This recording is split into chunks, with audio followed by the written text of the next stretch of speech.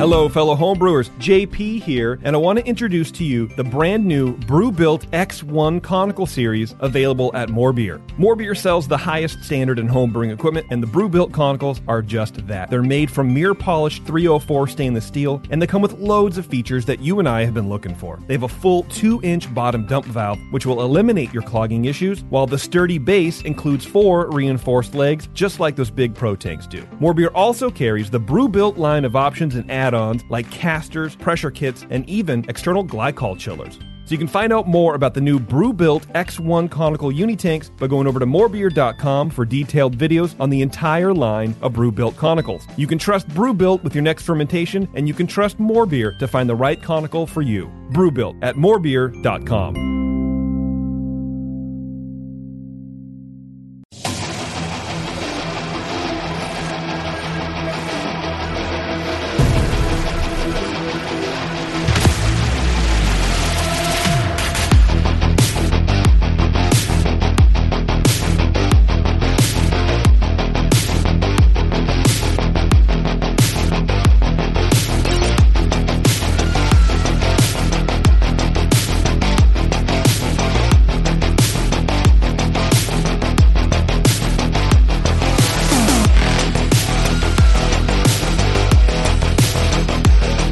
Hello, everybody. Welcome to the session. I'm your host, Justin Crosley. We are back in the studio. An exciting show today. They're all exciting, but I get more excited about some than others. And today we have Sante Adairius, the star of Sante Adairius. Adair Paterno is in the studio with me. Welcome, I'm Adair. blushing, Justin.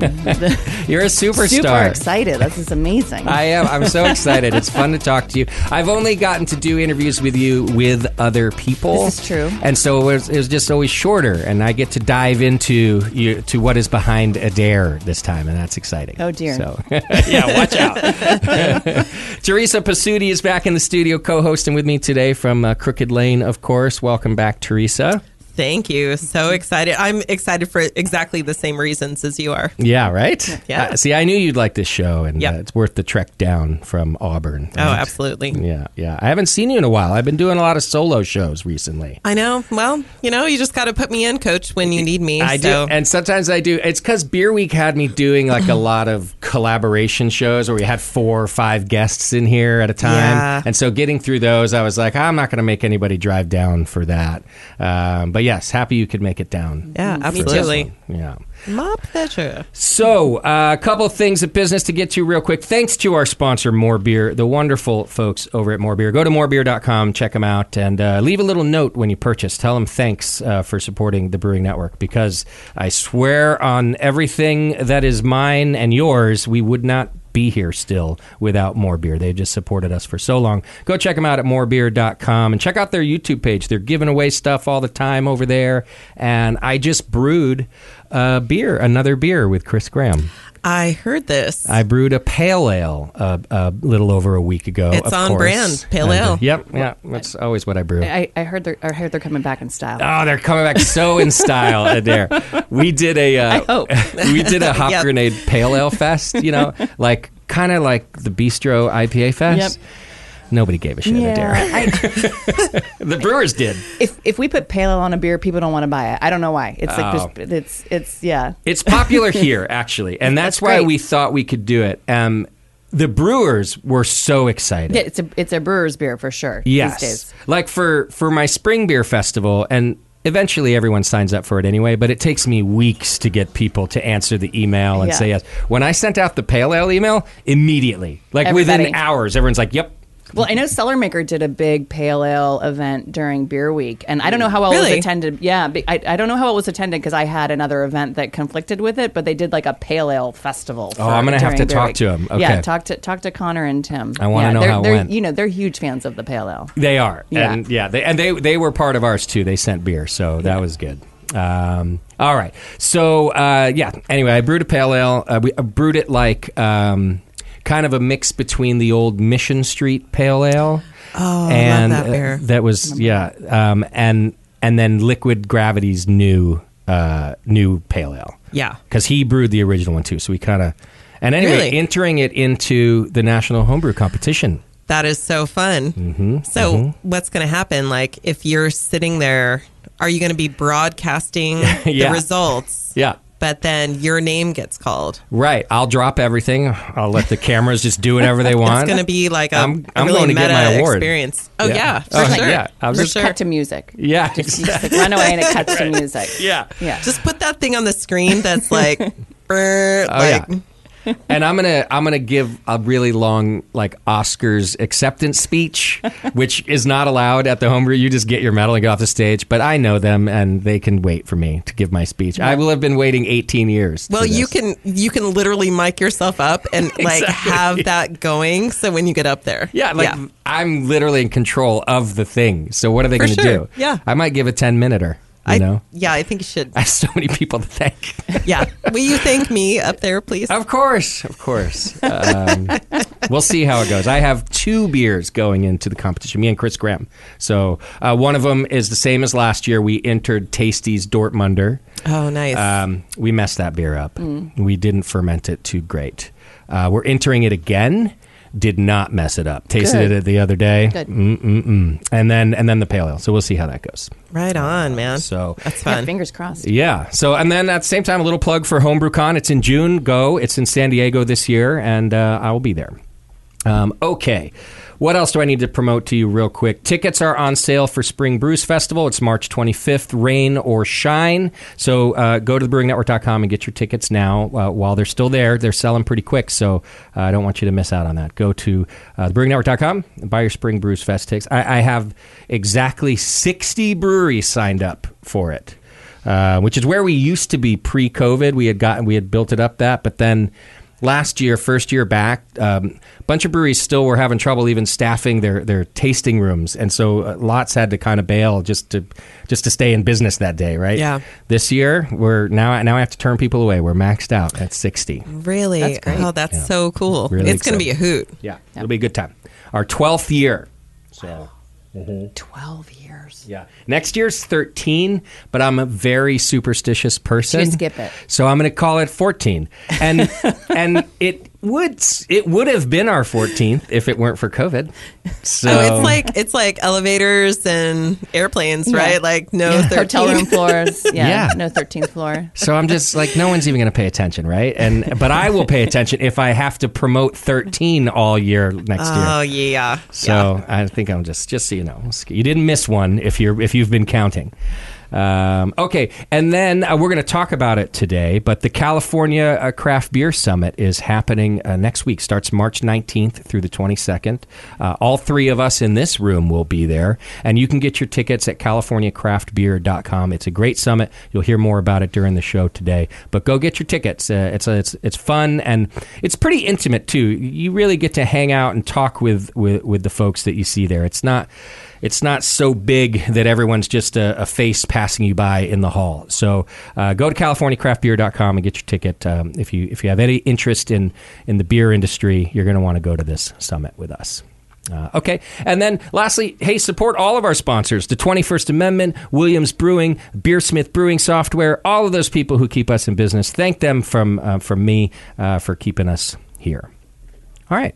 That's it, Adair. Now it's all about you. Oh, fabulous. I love talking about myself. Right. Well, let's just start with the simple stuff, and that's the beer in our glass, right? Yes. What are we drinking? Okay, so I brought a beer of ours that I love but is underloved. It's called Summer Sapling. This beer, we originally brewed this with Casita Brewing Company. So Ryan Witter, we met him when he was actually brewing at Hill Farmstead. Okay. He started a side brand out of Hill Farmstead called Casita with his wife, Mahalia, and they are lovely, lovely people. And they were on a cross-country journey after they left Vermont, and the first time we brewed this beer, we brewed this with him. So this is a Belgian-style blonde ale, hopped pretty heavily to keep the acid down. We just run it through our bottling line. So this actually doesn't see oak. It doesn't get our bugs, but our bottling line is full of them. We only all of our bottled beers are mixed fermentation style beers. We don't bottle anything clean in a 750 bottle. We do have, I should sort of backtrack. We do have a smaller bottling line that we've started bottling 500 milliliter, like bourbon barrel aged beers on. Nice.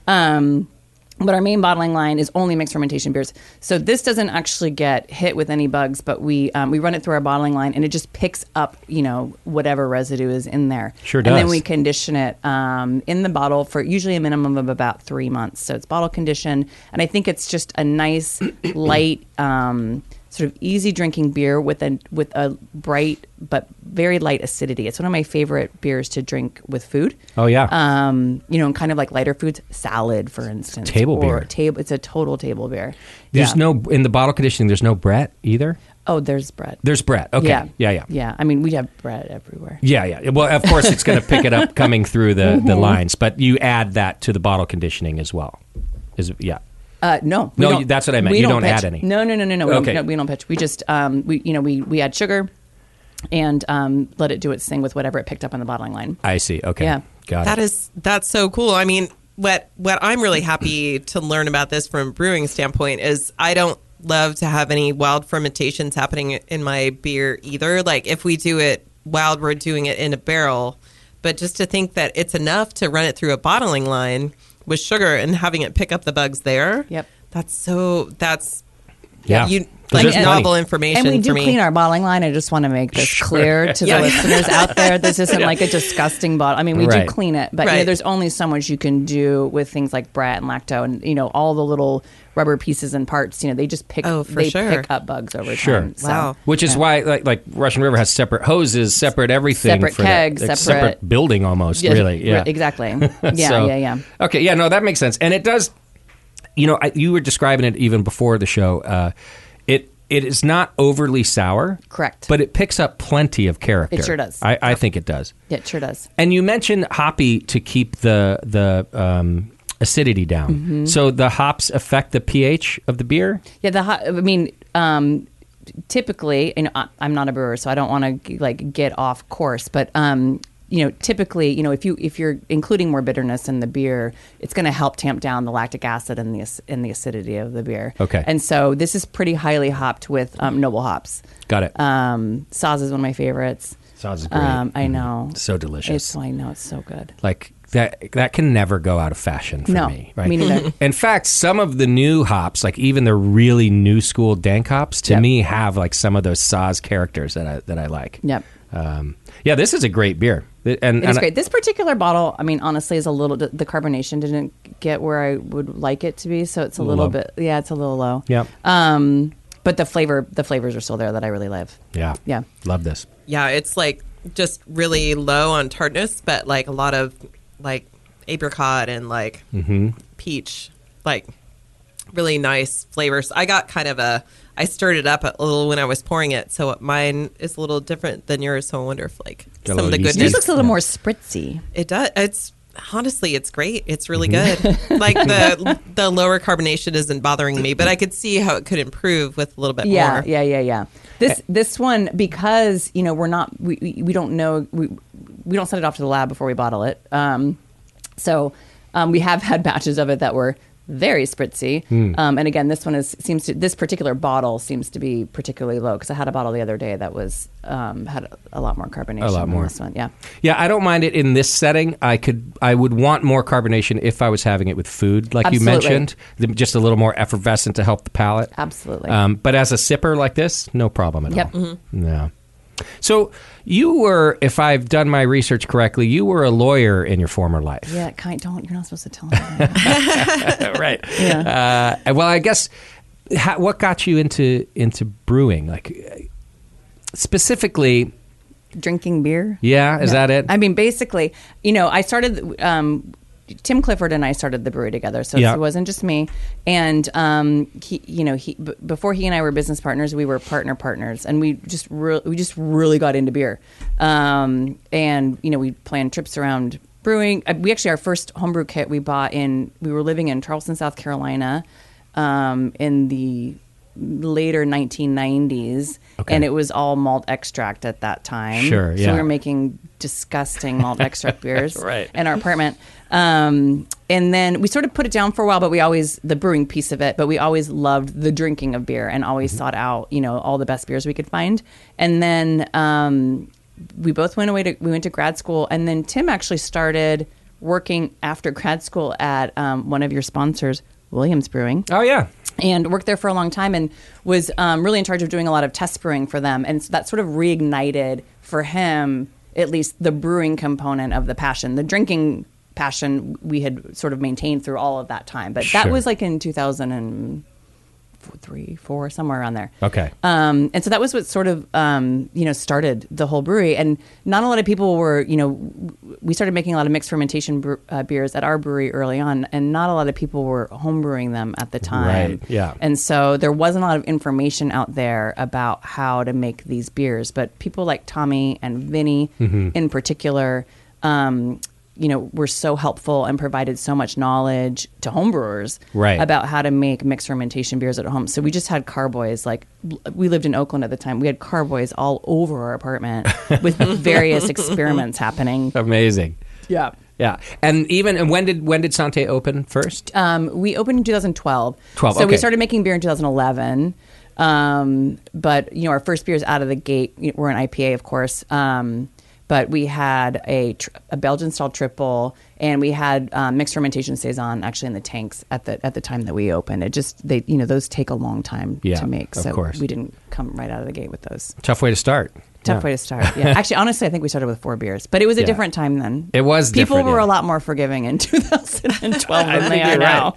Right. And frankly, buying more, experimenting more with beer, right? Yeah, anything new was like, sure, I'll take it. Totally. And now, boy, anything new, you got to prove to them that you went and got the best hops in the world and that you're the coolest person in the world. Like, it's gotten a little tougher. Yeah, it's much different. So you guys, though, clearly were most inspired by the Belgian traditions, though? Yeah. I mean, I think, really Saison in particular. Okay. So, we're drinking a Belgian, more of a Blondale style right now, but Saisons in particular were just the style that we were hopheads prior to that. We drank a ton of IPA.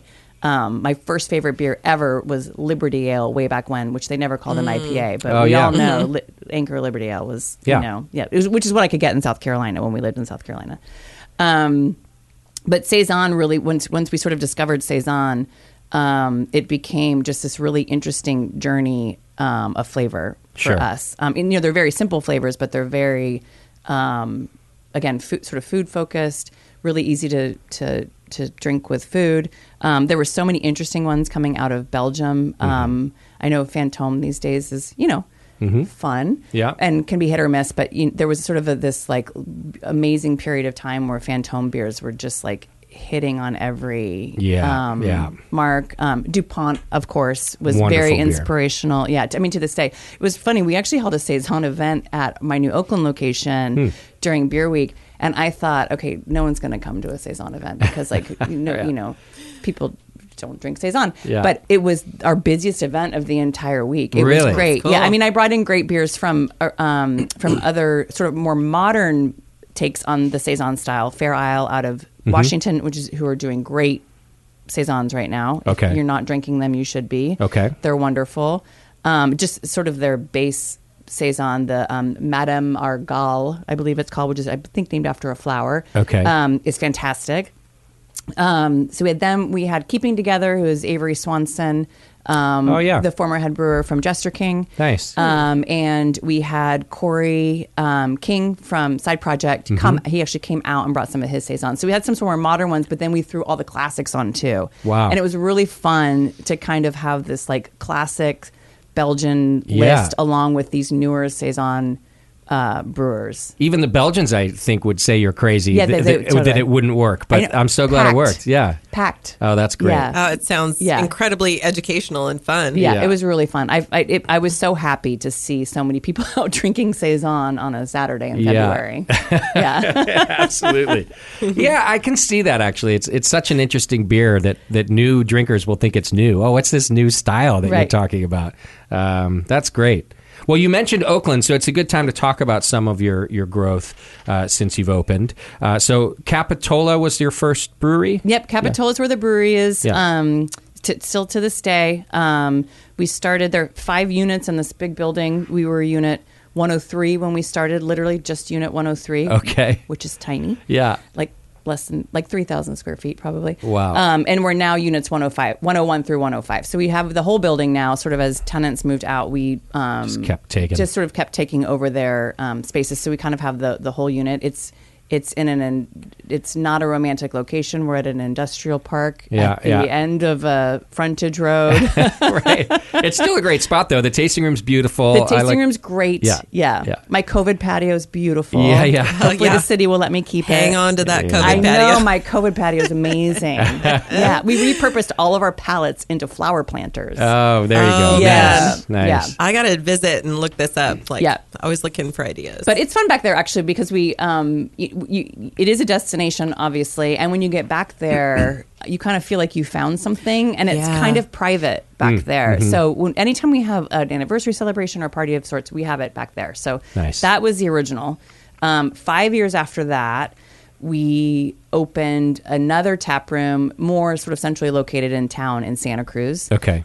We called that we needed to sort of differentiate them. We called it the Santa Cruz Portal because it's across the street from El Portal Park. So, and it's just kind of become known as the Portal. Nice. That one has a food component. Which has turned out to be great, but honestly, I did not want to have food. But is it not food that you manage? It looked not like it anymore. Was, it was. I so see. before the pandemic, it was. Okay. The city of Santa Cruz would not let me open a tap room without providing, meals, essentially. Interesting. So I had to build a kitchen, and Chris Pester was our head. Managed our kitchen at the time, and the food was very good. But then pandemic happened. Unfortunately, all those people sort of went away, except Chris. And when we were getting ready to reopen, Tim and I had made the decision that we didn't want to manage the kitchen anymore. So I have a great Detroit-style pizza smart vendor making pizza in the kitchen there, and he's killing it. He people love the pizza. He's busy all the time. It brings us business. It really is a win. I mean, it's another business partnership, so you do have to contend with that. But it's been a win-win for us. That's great. And he's like he worked at Michelin star restaurants before, and now he's making pizza, which is pretty fun. So the pizza's pretty. I bet it's pretty good. It's really good. I bet he's also very particular. Sorry, Todd. It's okay. He knows it. He must know it by now. You don't get to work that way. He told me one time that he's always going to do things the hard way. Hey, at least he's honest. Yeah. Yeah. But it's fantastic, and it's been good. And it's been really interesting to sort of see people's expectations of what kind of experiences they want to have post-pandemic. And I do think that having a food component is really helpful in a way that prior to the pandemic, I think people didn't seem to care about it as much. Yeah. But now they really sort of want to have that whole experience in one place. Yeah, it's interesting that you say it that way, because I guess I hadn't really thought about it, but I think that's the same here. Yep. I thought it was because in my particular location, we've lost about 3 restaurants around me, and we have a pretty limited menu. You can have full meals here, but it's limited. We just have a little prep kitchen. Yep. But yeah, I guess maybe it's not just that we've lost restaurants around. I do think that you're right. People kind of want more of a one-stop shop. They do. They're not spending 4 hours out anymore. No. It's just a quick outing, right? No, because now they have Netflix and Hulu and all the things. Yeah, that's a good point. So I think people want to go out. They want to spend maybe a couple hours at one place. Yeah. Drink, eat, do all the things, and then they're going to go home and do what they do. Yeah. Okay. Yeah. So that's just been an observation that I've had. Yeah. Post-pandemic. Post-pandemic, Yep. yeah. Okay, and then you've just opened a third location. Yes. Yeah. June of last year, we opened in the old Trappist location in Oakland. I love that spot. So we were talking before the show. Yeah. I lived just up the street from that spot when they opened, which was back in 2007. Okay, yeah. When Chuck and Aaron opened that place. And I don't know if you remember, it was just like this narrow little shotgun that it didn't have the side room with the bigger space. It didn't even have a patio. It was just this tiny little spot. I mean, it could maybe hold like 20 people. Yeah. Nicole Ernie was one of the original bartenders there. And she would hold beer classes, and it was just this really exciting. The East Bay, at least Oakland, we had Cato's and we had Ben and Nick's, and we had some of these places where you'd hang out, but we didn't really have like this like a Belgian beer focused bar, and so it was so exciting when it opened. So I've always loved that place, and so when I had the opportunity to take over the space, to be completely honest, I was not looking to have another tap room. Okay. It was sort of at a part like, this is, things are working, running tap rooms is, not great. It's great, but it's a lot of work. Yeah. And but I just really felt like because of the history and sort of tradition of beer there, I really wanted to preserve it. Yeah. And if you've been to the space, I mean, we definitely sort of made it ours, but you'll walk in and you know it's a Trappist. Oh, that was at my the same next time. question, because I haven't been yet. Forgive me, but Yes. yeah, okay. So it's still and that's how you want it to be. Yeah. I mean, we did have to take down. It's so funny to see how. People's likes around decor have changed. All the old dusty beer bottles that we all used to love to put up on our shelves.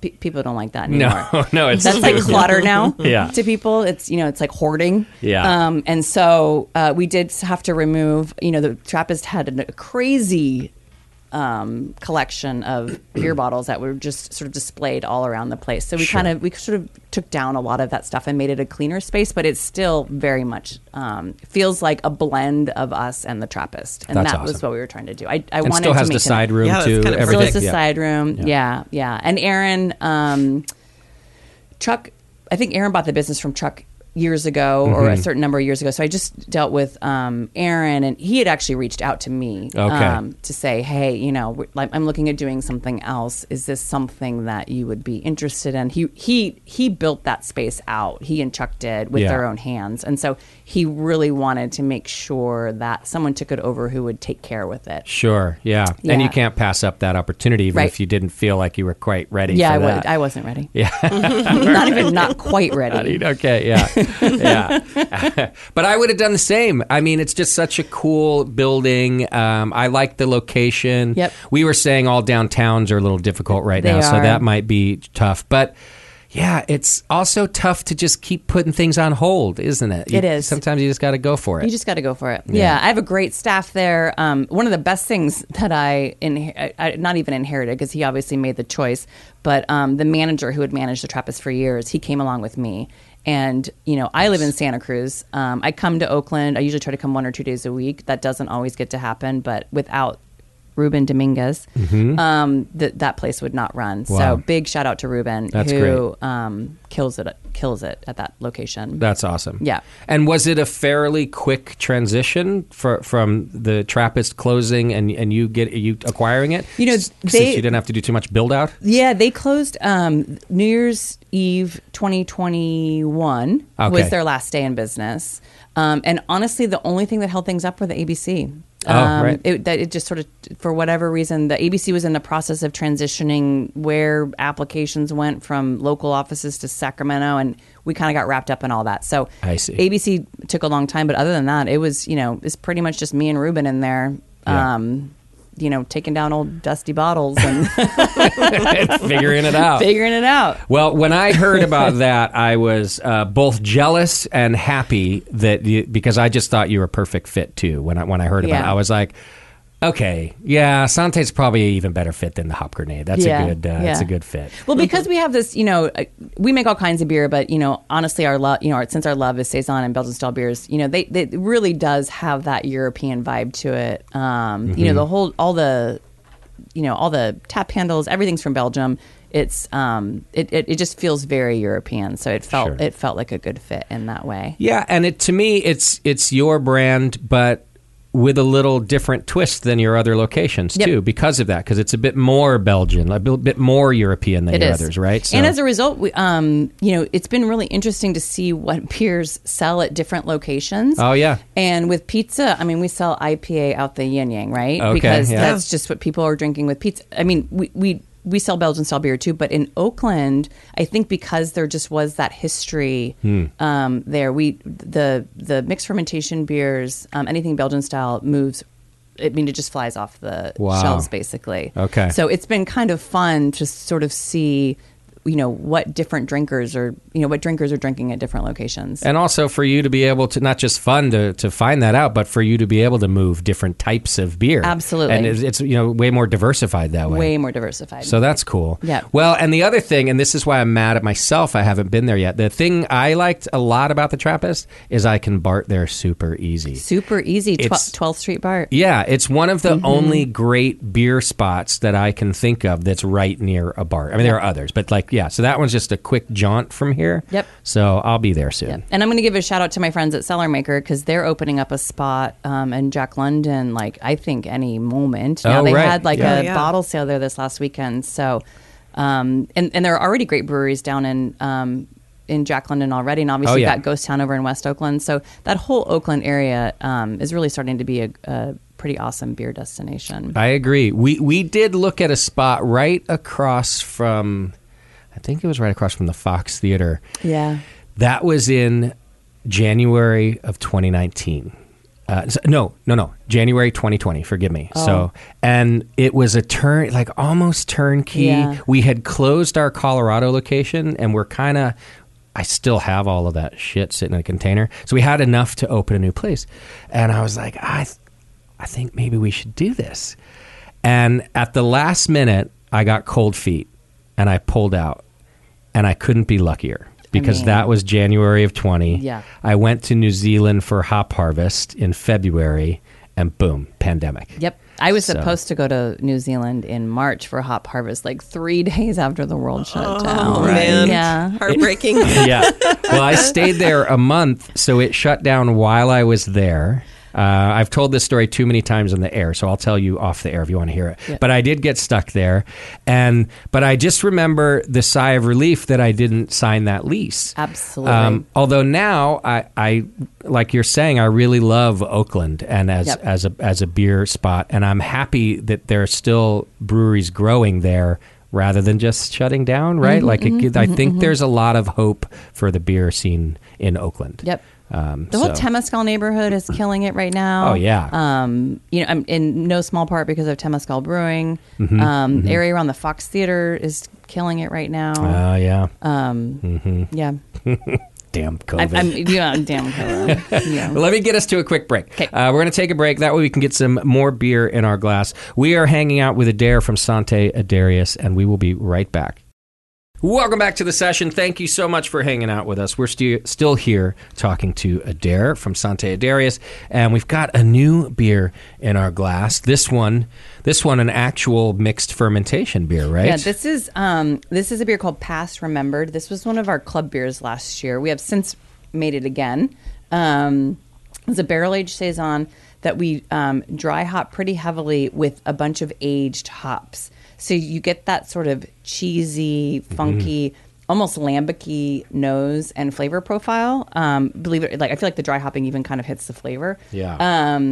So this is my favorite club beer of last year, and one of my favorite beers. To me, it's kind of got the best things about saison and the best things about lambic kind of put together. That sort of cheesy quality, but with a lighter tartness profile than a traditional lambic would. Yeah. But the old hops, that is a traditional method, right? It is. Yeah. Do you age them yourselves, or do you buy? We buy them aged. Interesting. Yeah. You have to hunt. Yeah, we've had to hunt for them. Is that right? Yeah. Yeah, what an interesting thing, because it takes up room in somebody's warehouse, right? But I wondered about that. Oh, this is a great beer. Are the hops pelletized, aged, No, they're whole cone? They're whole cone.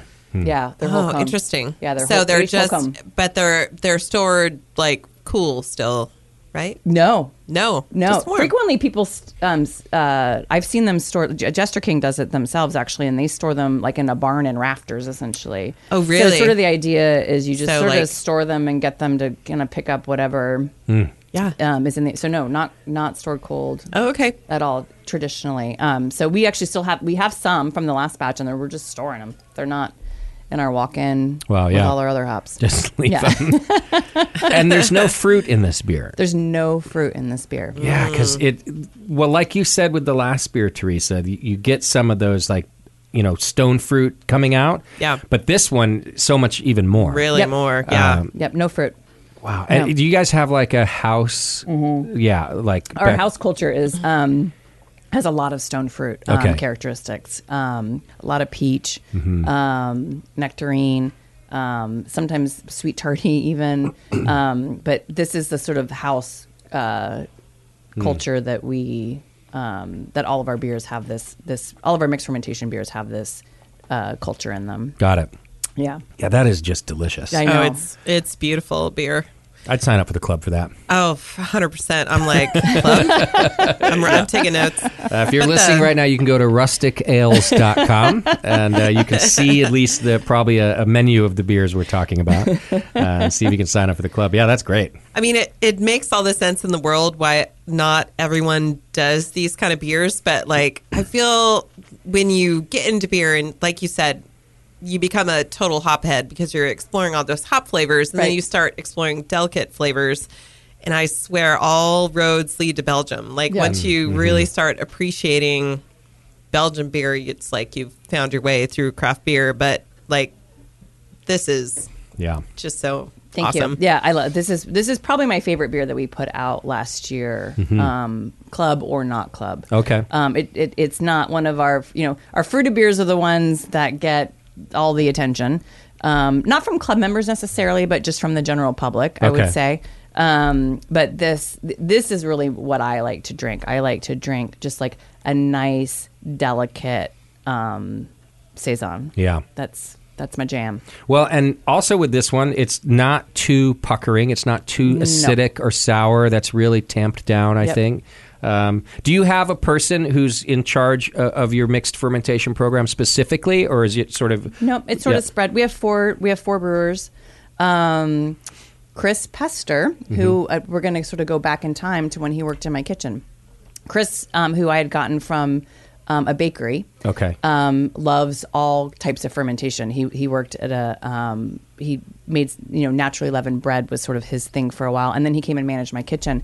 Well, when the pandemic hit, I didn't have a kitchen anymore, and so I didn't want to let him go, so I was just sort of finding odd things for him to do, and then we ultimately needed another brewer, and Chris wanted to sort of try out for the role, and he's been great at it, and because of his specific interest in fermentation specifically, he loves this program. It's just sort of like when he has the opportunity, this is his baby. But honestly, Tim built the mixed fermentation program, and we're all just sort of managing it and now. guiding it along now. It along now. Okay. Yeah. We know what the flavors are supposed to taste like. We do have our culture banked. If anything ever goes crazy and everything starts to taste terrible, you can restart it. Yeah, because you can get off the rails. Absolutely, with these. and relatively quickly, I would think. Pretty quickly. Yeah. No, we dump plenty. We have dumped plenty of beer over the years. Okay. Yeah. Do you guys? So you have a big old barrel room, I would imagine. We do. Yeah. Okay. So of the 5 units I was talking about, one of them, pretty much the whole warehouse. Part of that unit is all mixed fermentation barrels, and then we have a separate area where we keep clean barrels. Okay, different room. And entirely. for tasting and blending, you guys do that as a team then to figure out. Yeah, typically. Okay. All right. Yeah, typically. I mean, we have some brands obviously that we know what they're going to be, but the club has been really fun for us because it allows us to be experimental and to put things in bottles that were like, let's just see how this turns out. Like maybe it'll be a club beer, maybe it won't, maybe it'll be something else.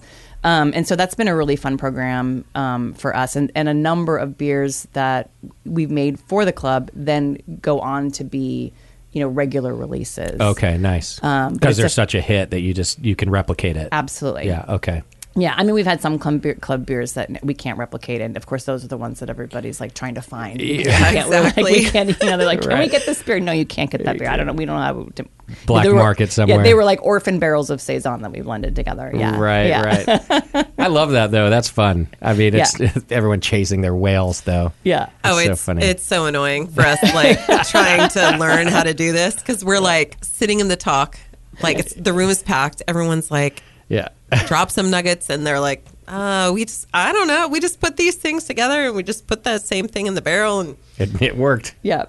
yeah. But I know it's so hard. You have to earn it, and then even when you earn it, like you're still dumping tons of beer. We dump tons of beer. So. Yeah. I mean, every year we dump a decent amount of beer. I mean, I think if you're not dumping beer, then you're probably putting out stuff that doesn't taste very good. Yeah, true. Because not every batch of beer turns out exactly the way that you want it to. Especially these beers. Yeah. Especially these beers. Well, and we've all had beers from those breweries that are not dumping out enough beer. Yes, we have. Yeah. And you know what's bummer about that too is it's not good for the industry either. It's not. I'm going to get on my little horse about mixed fermentation beer. It's what really, I think, was bad for mixed fermentation because I think a lot of people sort of jumped into that and didn't understand the fermentation and just thought that if you had any sour profile, then it was a good beer. Right. And it wasn't necessarily a good fermentation. And I think a lot of people had a lot of bad beer. We're lucky in that I think we came sort of before that happened. And so we had already built a reputation that we only put out stuff that we stand behind. But I think that if you were trying to sort of build a mixed fermentation program now, these beers don't sell particularly well. Right. These are not. These did not pay for my Subaru Crosstrek.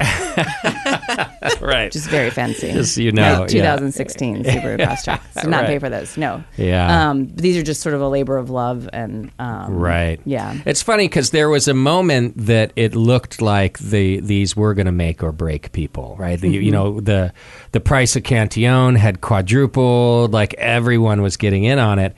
But then people kind of messed it up. Yeah. Unfortunately. Yeah, it turns out it's hard. Yeah. Yeah, a lot of people mess up. Easy. And I think people tried to take shortcuts. People were just quick souring stuff. They're throwing lactic acid at things. They're, doing, there are all these other quick souring techniques that people were using, getting, all kinds of barfy flavors. Yeah. And if you have one of those, and that might have been your entry point because the price point was where you were willing to kind of take a chance. If that was what you tasted first, you're not going to come back and try something at a higher price point. Because, these beers take us a minimum of a year usually. Yeah. So, that's an expensive proposition in a place like California where one of your main costs is real estate. Yeah. Well, and it's a good point about the entry level beer too. For me, for my first sour beer, and I was broke. I had just started the Brewing Network. All my money, I was living on a credit card, right? And then I saw the price of this bottle of Cantillon. Yeah, a small bottle, by the way. $3.75. And it was like $40, right? It's me and my girlfriend at the time, but I just thought I have to see why. I have to see what the hype is about. Yeah. And it's the best decision I ever made. Like, it's probably still the best $40 I ever spent. I mean, it sent me on a sour beer journey, right? Because it was so delicious. It was of such high quality, right? And of course, they're legendary. Right.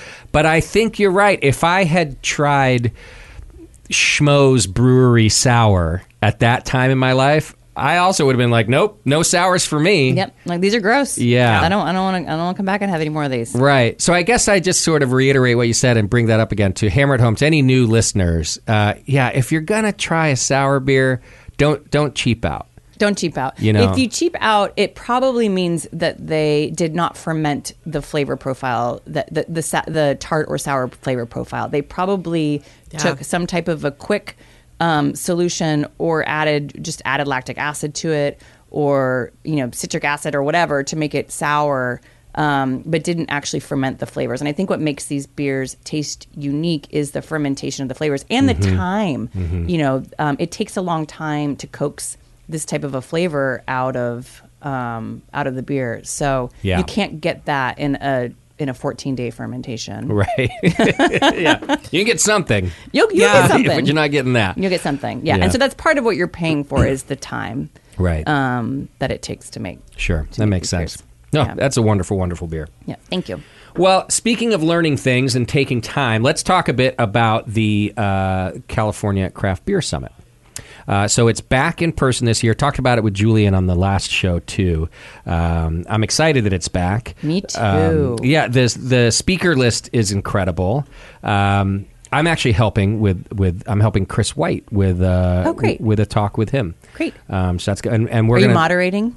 Well, in a sense, but it's just me and him. So it's more of like a fireside chat type thing, I guess. Oh, because you don't know how to do that. Yeah, right. Yeah. They asked me. I was like, yeah. So I just hang out with my friend Chris and talk. You just talk to him. Okay. Yeah, That works. I think we're gonna. Although I do like a couple of our topics, I think we're gonna talk about.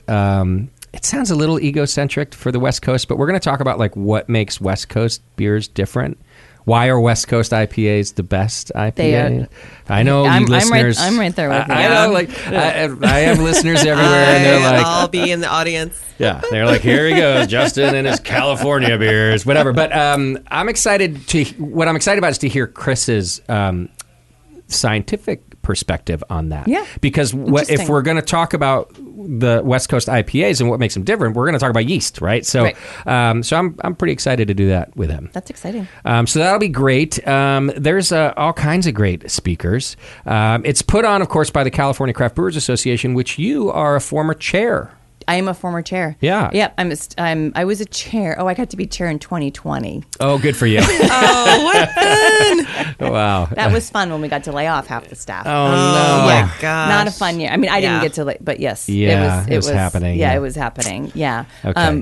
But the California Craft Brewers Association, most people, particularly consumers, I think, or people are just sort of a beer drinker or whatever, don't sort of understand what trade associations do to make the things that they love happen. Yeah. And the reason we have such a vibrant craft beer community and why you get to choose from so many different craft beers in this state is in part because of the California Craft Brewers Association. I mean, obviously we have a lot of great brewers here, Yeah. but because of the way that the CCBA has lobbied the legislature on behalf of those craft brewers has allowed us to have a lot of the privileges that have kept the small guys in business. So that's why Right. we can have tap rooms.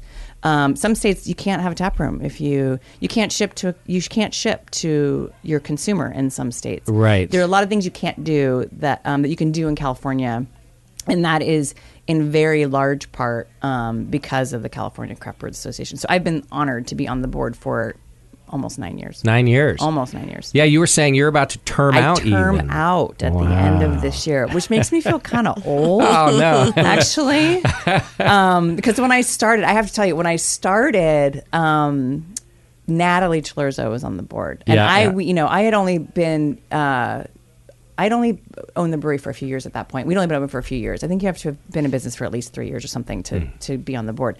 And so I was like so starstruck of, Natalie, and David Walker was on the board. And I mean, all these people who I'd really looked up to as just sort of a beer nerd, honestly. Right. And so I got to sit on this board with them, which I think was in no small part because I had been a lawyer and they needed new bylaws. They're like, let's go to Adair. Yes. The So bylaw I got hook. that was one of my first assignments. Was Helping to rewrite casually the put bylaws. that in front of you. Yes. Welcome to the board, Yes. Adair. Yes. Here's your binder. With Chris Kramer. I want to give all due respect. With Chris Sure, Kramer from yeah. Carl Strauss, who Okay. is also a dear friend. Okay. But it's been like so cool to just be on the board with all of these amazing people in the industry, Yeah. and to get to know them better. Natalie is a dear friend now, so Nice, very nice. Yeah, Wonderful people. It is great. And by the way, everybody should participate in their local organizations because it is super helpful. The speaker list is amazing. You mentioned some of them already, but David Yeah. Walker is going to be speaking this He's year. opening session this Yeah. year. If you have not heard David Walker speak, you are missing out. Yeah. Not only is he one of the most sort of well-versed people in the English language I've ever heard, but he also has an English accent. So He does. There's that too. I like to call him the second best looking man in beer. when I see him, he has the second best hair. He has great hair. He's not horrible to look at. He knows that That's I say this of him, by the way. So, Yeah. but he's going to be speaking there. Vinny and Natalie both are speaking. Yep. Ken Grossman. Ken is Grossman, speaking. I mean, yeah. Ken Grossman, who none of us would be here without Ken Grossman. Yeah, exactly. So you get to hear Ken Grossman, which is pretty cool. I'd buy your ticket. We should stop now, and just if you need another reason to get a ticket to this summit, then I don't know what's wrong with you. I think my old friend Dougie I call him Dougie still. Doug from Society is speaking, and he's on the board with y'all. He is on the board. He was just reelected to the board. Yeah. Nice. He's a smart guy. I make fun of him a lot, but he's a darn smart dude. He's a very smart guy. Yeah.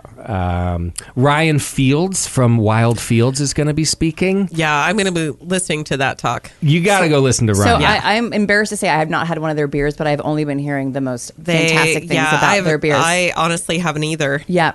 So I've been hearing amazing things about their beers. We carry their beer here as much as we can, but he's been taking the award ceremonies by storm. Yep. He got something like 3 gold medals in the World Beer Cup. Wow. Which I didn't even know was possible. Well, he got 4 medals. I don't know if they're all gold, but at least 3 of them were gold. Yeah. Wow. And I was like, has anybody ever won that many gold medals? Wow. Same at the Great American Beer Festival. So if you want a good educational seminar, you go sit in on Ryan's. Yeah. Yep. The cool thing is there is kind of a blend of like more and shout out to Julian, who is on the educational committee this year, who helped put the seminars together, who has a ton of technical knowledge. Julian from Beechwood, who was on last week. Yeah. But there are a ton of technical seminars for technical brewing, but then there's stuff about marketing and business and legislative updates, all this stuff you want to know, basically, if you're in this industry. Or even if you're thinking about getting into the industry. Exactly. So when I went the first year of this thing, too, and my takeaway was really that, like, this isn't just for people already in it. Right. I would have been remiss if I missed out on all the information getting into the industry. Yep. So, and it's happening right here in Sacramento, so it's easy to get to. Who else is on here? Oh, they didn't put my picture up. I bet David Walker said they're not allowed to put my picture up on the David, I'm gonna talk to you. David is the nicest guy too. He's so nice. He is so nice. Who did I? Oh yeah, there he is. You know who I never thought I would be interested in listening to? Bart Watson. Oh, Bart Watson. Are I you love kidding? He's Bart. amazing. Because I don't really care much about numbers and economics. I listened to him do a talk at the Great American Beer Festival.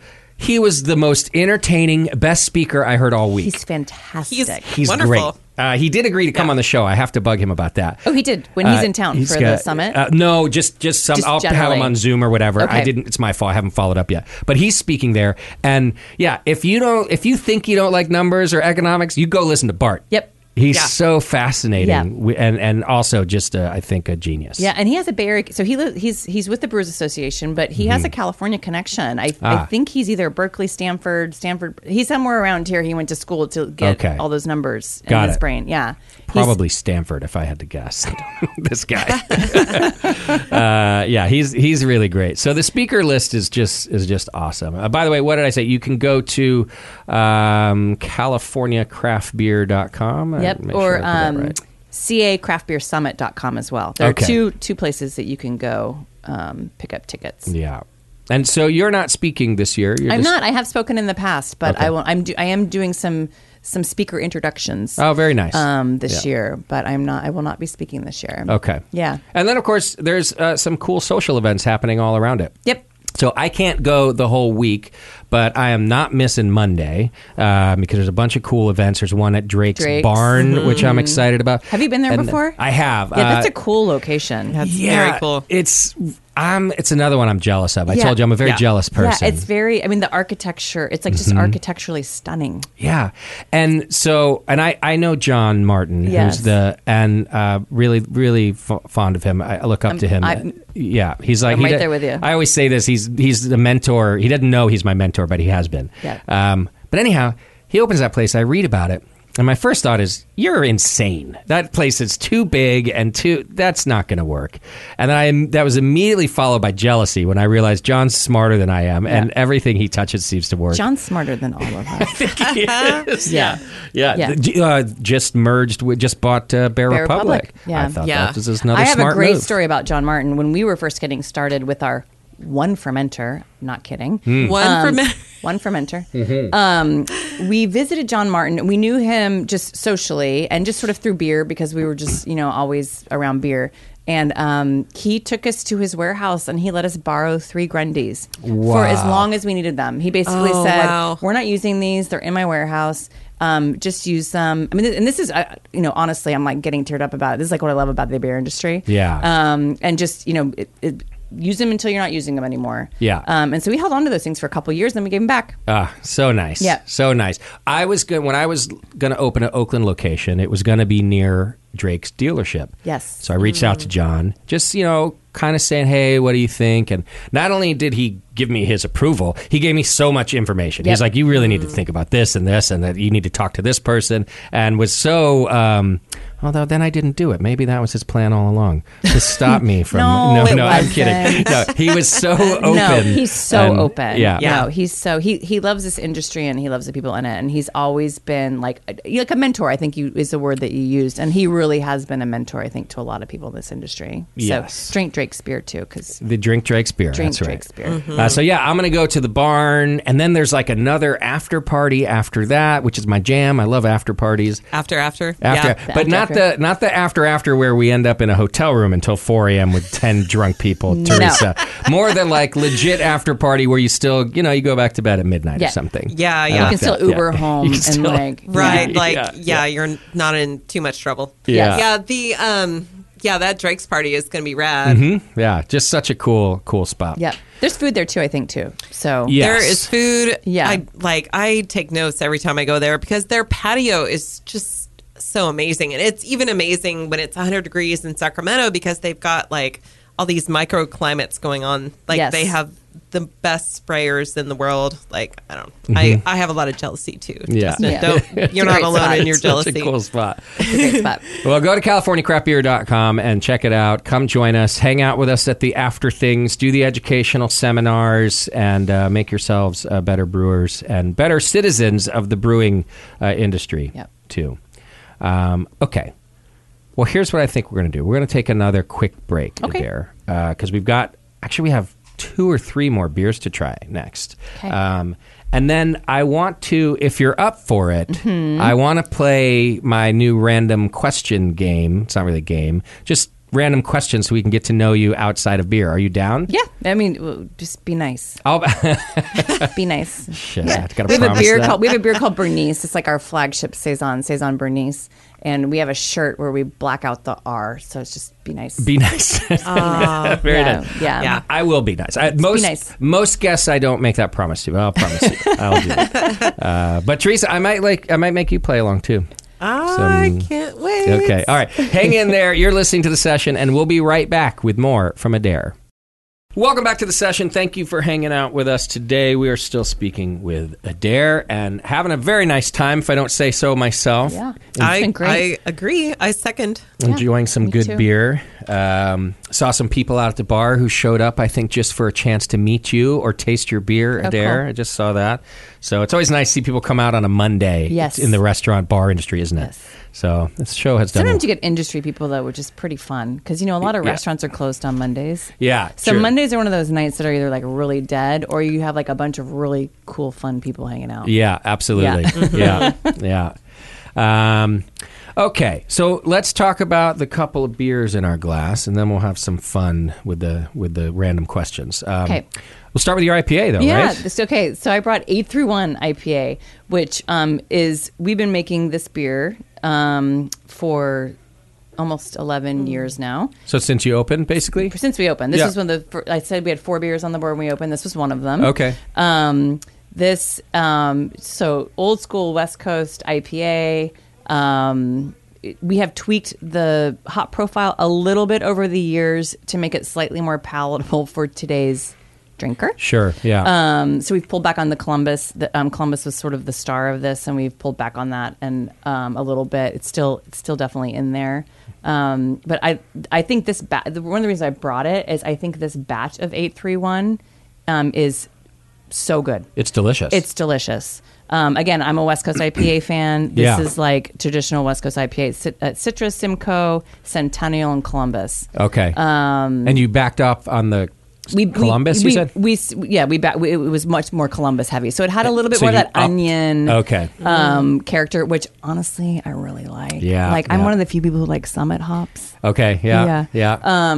But today's beer drinker doesn't seem that interested in that flavor profile. No, but you're the old school brewers, and I won't call myself a brewer, but I'm in this class. Yes. Yeah, that onion garlic thing. Yes. Like, who is he? Jeremy from Lagunitas has come on here, and he's like, "Oh yeah, we're the brewery that the farms call when they left it on the vine too long, because they know we want the onion and the garlic and the whatever." Yeah, yeah. I like those flavors, but I know everybody now is a little bit more citrus focused. Yeah. This still has a lot of that sort of pungent hop character from it. I mean, this tastes like an old school IPA to me.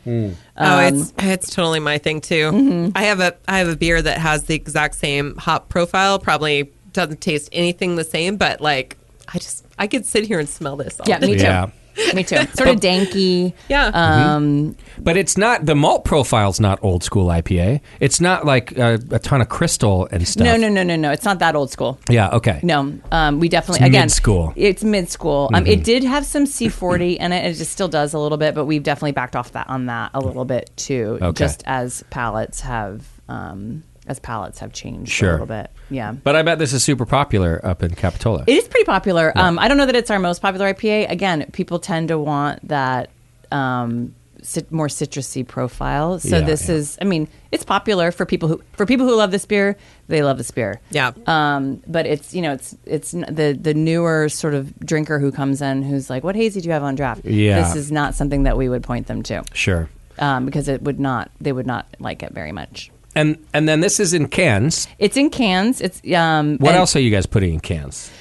We put a lot of stuff in cans now, and that is because of the pandemic. Honestly, shout out to the can van. We are not large enough to have a canning line, so they come every other week down to our place.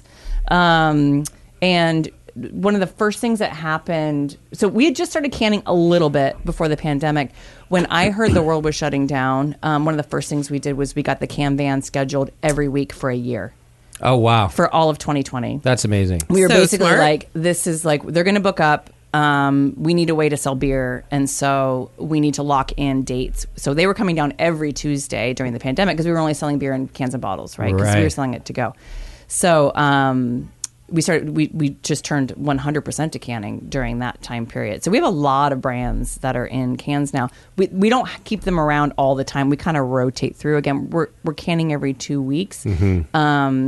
And because of the way that timing works out, the tank management on that is sort of complicated, right? Because you have to have, we're usually canning 4 brands at a time. So you're holding up 4 tanks for this one canning date because you don't have your own canning line type of a thing. So it's not ideal. Yeah. But it's been good. It's been really good for us, and it got us through. And so we just kept doing it. We just sort of backed off. Obviously, we're not doing it every week now, but we backed off a little bit from the canning. But it's great. I think pre-pandemic, people were still getting growlers filled. Nobody. I mean, we still fill them for you, but it's the growler culture's sort of gone. Yeah.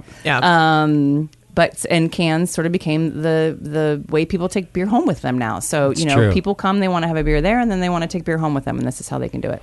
Yeah, I always thought that the growler culture was going to be like a game changer. When during the pandemic, they allowed non-manufacturers, to sell growlers. Yeah, I was like, oh, now this is going to be great. And if they let us do it after, boy, is it going to be great, like for us. Nope. We definitely went through a ton of growlers during the pandemic, but it died off even before the pandemic was over. Like the very first opening, you know how we open and shut open, like that. We still occasionally get a random person asking us for growlers, but just not much. Yeah, I mean, we still have, and they're kind of old school people. Yeah. A lot of them are home brewers. That's just sort of. I mean, I had growlers. I would collect them from the different breweries I went to. I don't know how I've thrown I fit away them in my crates apartments of growlers. I know. Yeah. I'll probably regret that one day. I'm guessing Russian Reversal sells a bunch of growlers. You're right. Yeah, they must. Because I still see them there, so they must sell a ton of them. And again, we keep them around. We keep them in stock. If you want to buy one, we have them. If you bring your own, we'll fill it for you. Nice. Yeah. But it's definitely that's another thing that the pandemic changed was growler culture. Yeah.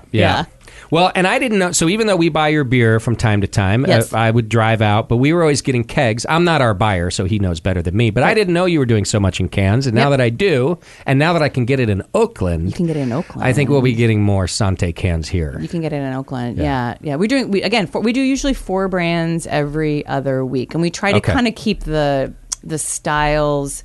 We try not to do like 4 IPAs at a time. Usually there's an IPA, a lager. Sometimes there's a hazy IPA and a West Coast IPA. So we might use 2 IPAs, but we do try to keep the styles kind of so every time we're putting out something new, there's kind of a mix of beer styles that you're getting in cans. And are you planning to do more distribution with that? Possibly. It depends. I mean, right now we're self-distributing. We have a van. We just bought a truck at the end of last year. I have a great delivery guy. I have a new wholesale manager, Zane, who you guys have He's been the one working who helped us with. out. Yeah. That was an employee I lost during the pandemic, was my wholesale guy. I had Rudy Kuhn, who had worked for Lagunitas forever. You may have known him. Rudy was great. But I wasn't distributing beer, so I lost him during the pandemic, and so we're just sort of rebuilding that part of the business. I feel like we've rebuilt the taproom piece of it, and we're just sort of rebuilding that distribution part of the business. So if we needed to distribute further, like right now, we're basically selling all the beer that we make. So if there was a desire for more people to buy beer, we could probably make a little bit more and distribute it a little bit further. Okay. Yeah. Well, we'll help with that. We'll promote more. Yeah. Great. It'd be great to get more beer out. Great. Okay.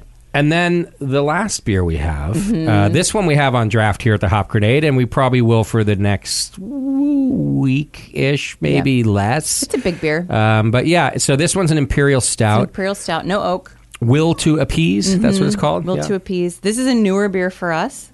We have a new head brewer, Drew. Okay. Who's fantastic. He is actually off to hop selection in New Zealand tonight. Oh, nice. Wow. Slightly jealous. Yeah, lucky him. Lucky him. Yeah. He's going to New Zealand.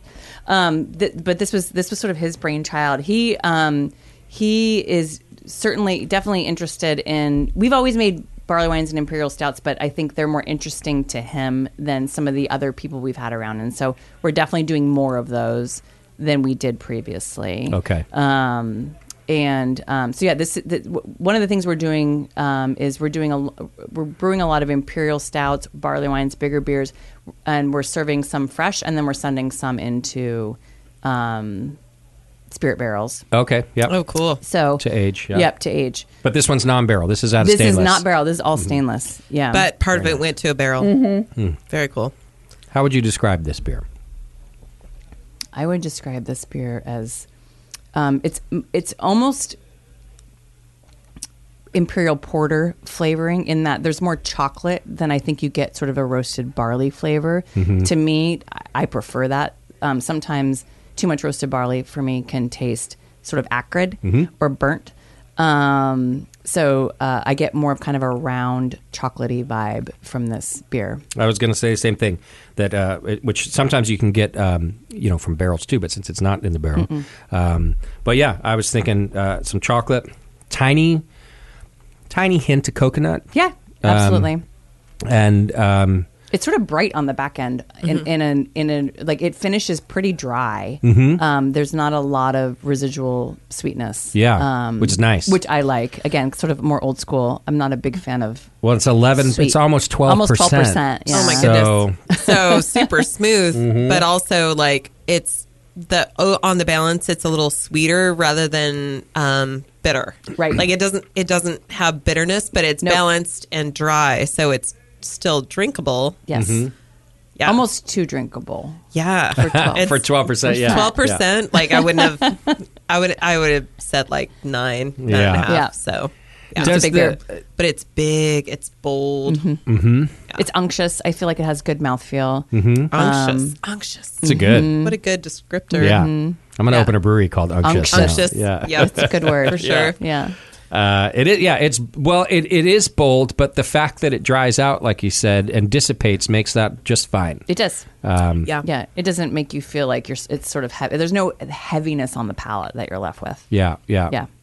Well, and let me ask you, both of you, this question as the as the brewers in the room, do the variety of hops matter in a beer like this, or are you just looking for alpha acid of any kind? I would say no. Yep. Because the hop flavor doesn't really carry over. It's just a bitterness Yep. that you're looking for. Because I I would agree think, with that. yeah, because I think when I was asking questions about the beer, I was thinking, I don't know that I've ever asked a hops question about a beer like this, which led me to think, yeah, maybe they just don't. So you're just, Magnum, like whatever has alpha. Yep. In a beer like this, I would say if you have a dry Irish stout or something, like you should use EKG so it comes through as being authentic. But like this kind of beer, it's An imperial. It's so buried. Yep. It's hard to tell. I know somebody who brews their beers at another facility, and when they brew stouts and things, they just sort of use whatever is on hand that will kind of get them the bittering profile that they're looking for. It does. Okay. They don't. It makes sense. Yeah. And in fact, you'd probably, if anything, you just want to choose a toned down hop. Yes. Like you don't want to go for your Simcoe. No. No. Like it wouldn't make any sense to do so because like even if you chose something that was like fancy, like you wouldn't really know. I mean, well, I would not know. I can't say there's not a person in the world who might know. But Right. Yeah. And honestly, if you hop these too much too with something like that, it's not going to taste very good. Oh yeah, Sure, I mean yeah. tropical. Well, and that's what I meant. Like, plus, is if you got like some of those dark hops that chocolate. are like catty or diesely, Yeah. it actually might ruin the beer. It wouldn't. Yeah, It wouldn't sound taste good. very good. Yeah. Yeah. Well, this is delicious, and as you said, a little too delicious. A little Yeah, too already. delicious. Yeah, this might be my nightcap beer while it's still on tap here. We'll see. Yeah. Yeah. The nice thing is once it warms up, it'll honestly probably taste even better. Yeah, I think you're right. Yeah. Yeah. I feel like with all these beers, like room temperature, like cellar, like wine cellar temperatures. Okay. Almost even better. Yeah, 40s is that like high 40s? High 40s, low 50s. Yeah. Yeah. Mm-hmm. That's great beer. Yeah. Thank you. Yeah, it is lovely. Yeah. All right, real quick before we dive into my new fun segment. Hey, I just want to let you all know that watermelon wheat is back at the 21st Amendment. That's right. The last beer is gone and the watermelon wheat is back. So go check it out. And I just saw that they have expanded hours at the San Leandro tap room. So go to 21stamendment.com, 21st-amendment.com. Check them out. They'll also be at Spring Brews Fest. So you're going to want to come hang out and drink their beer there. But yeah, it's always a sign that this weather is going to leave. I really need it to leave in about a week. You, Justin. And watermelon wheat is like bringing in the spring and the summer. But I swear, Adair, I have until the 25th, this festival. 25th is pretty good usually, but my birthday was like a week or two ago, and usually by my birthday things are starting to turn. Yeah. Not this year. It hasn't happened. No, it hasn't happened. And look, I'm trying to be a good Californian. We need it. Fine, but I'm just asking for one day. I think that's fair. Okay, yeah. It's totally fair. That's fair.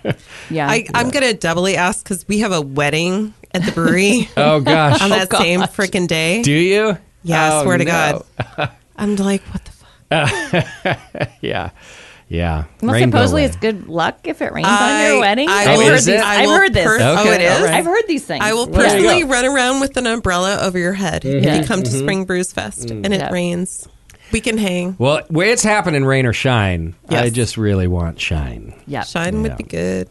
All right, let's play some random questions, Okay. shall we? Shoot. Okay. We'll start.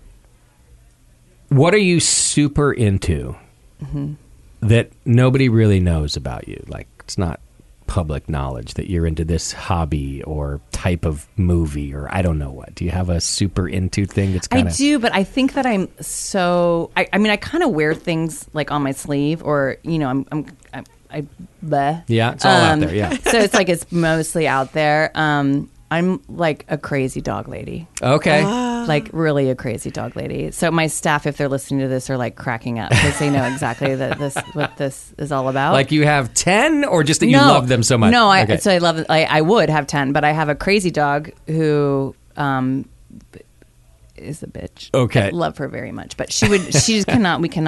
She cannot have other dogs. But I do volunteer at the animal shelter. Oh, nice. Okay. So I give them 4-ish hours a week, usually of my time, sometimes more. And Wow. I do a lot of fundraising for them as well. What kind of dog is she? So my dog is like a shepherd, pit bull, cattle dog, crazy thing. Yeah. But I adore her. Yeah.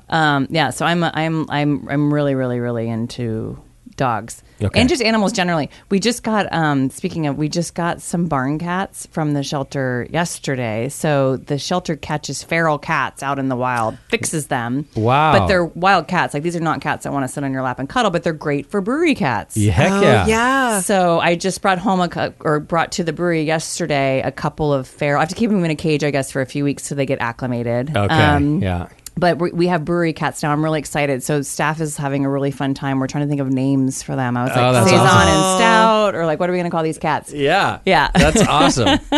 Love it. All right. Teresa, do you have a weird thing that no one knows that you're All right. into? Are you like LARPing or something? No LARPing. Okay. So I was running through my list of weird things that I do, and I kind of came up with a list of weird things that I will get back to one day because I'm just too freaking busy right now. But I'm way into fly fishing.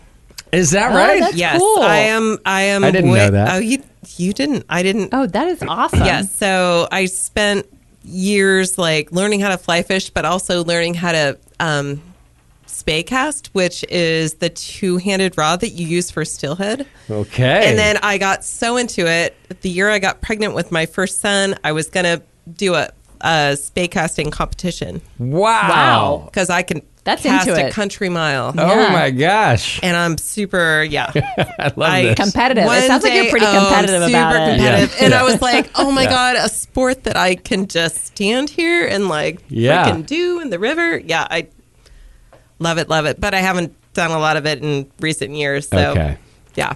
But it's on your list to get back to, It I'm is, sure. and Yeah. there's a whole thing like my other thing is Volkswagens. I think we Yeah, did talk about this, but like there's like as much as the brewing network is a thing, there's like the spay casting network Wow. Yeah. in I life, believe it. and like I totally believe it. Amazing. super fun. So Yeah. that's Okay. my thing. That's really cool. That is a cool one. I mean, pretty Yeah. badass. well, I would actually. love to just take somebody and be like, hey, watch this.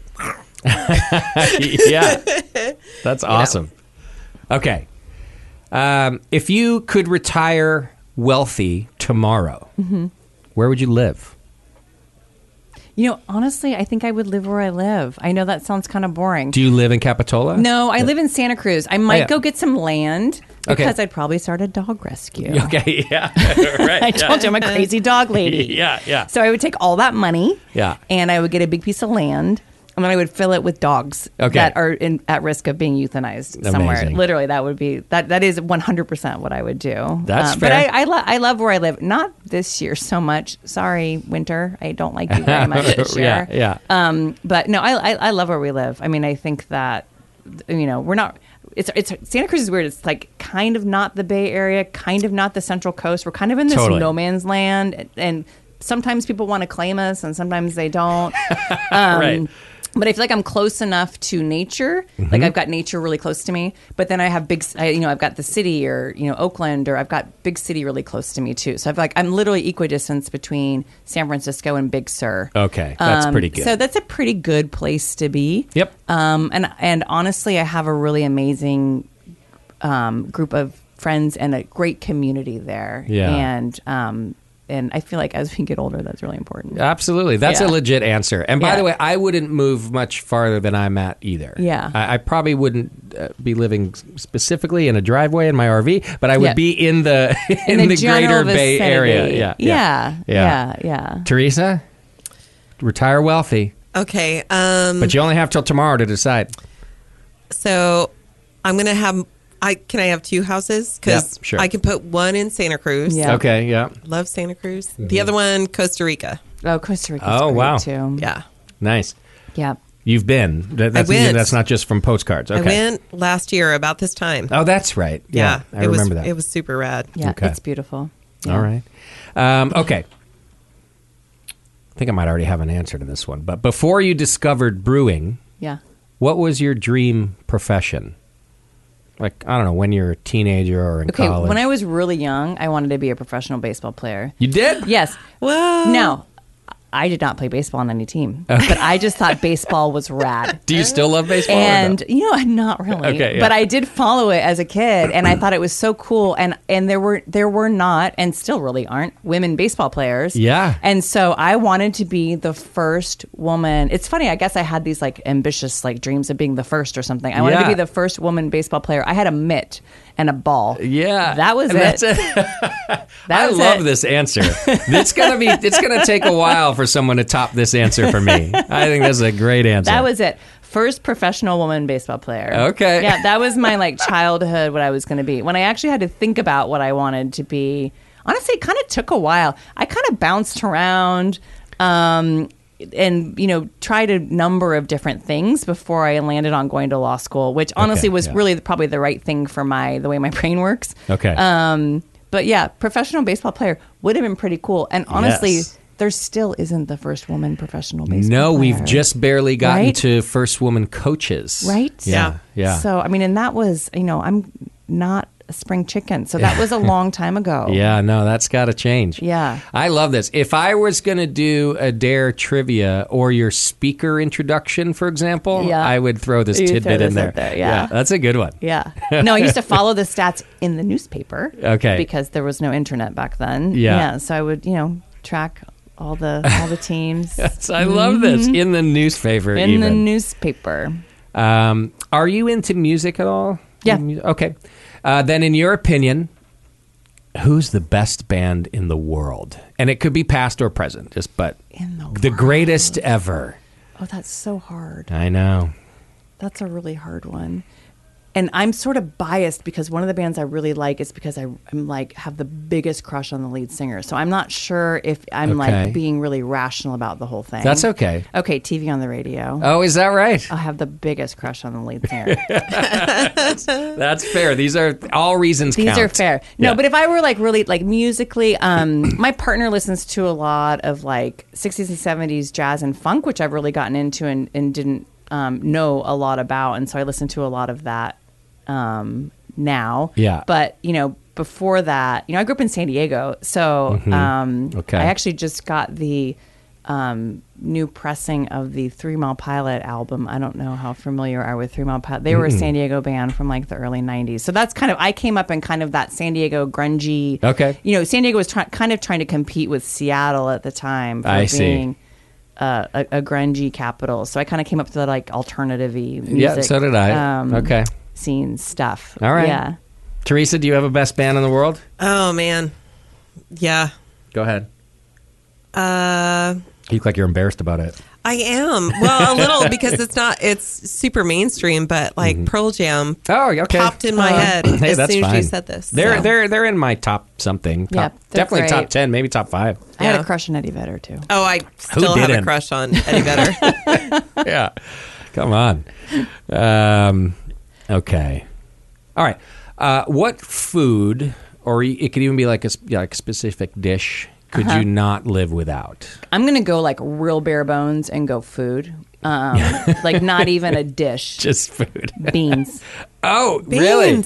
Beans. Like You're a not staple. giving up the beans. Like beans, if I were on a desert island and the only thing, and I had to pick one thing to eat. Yeah. Not a dish, because you're on an island. You aren't going to have spices. You're not going to have all that. You're not going to make a dish. Beans. Like a specific type of bean? No, or you don't care? not necessarily. Right. Just beans. Oh my gosh. Yeah, I love beans. I mean, they're full of like all kinds of things that are good for you. True, yeah. Lots of fiber. Yeah. That's good for you. And they're filling. Yeah. I mean, beans are like, they always feel good. Yeah. And there are so many cool new heirloom types of beans out there. Sure. So yeah, beans. That's amazing. I know, it's sort of a strange answer. Yeah. Beans. Okay. My partner is like laughing right now because he knows. He's this like, yep. Yeah, he knows this answer. He's like, he's probably opening a cupboard that you have full of beans right now. Yeah. They had.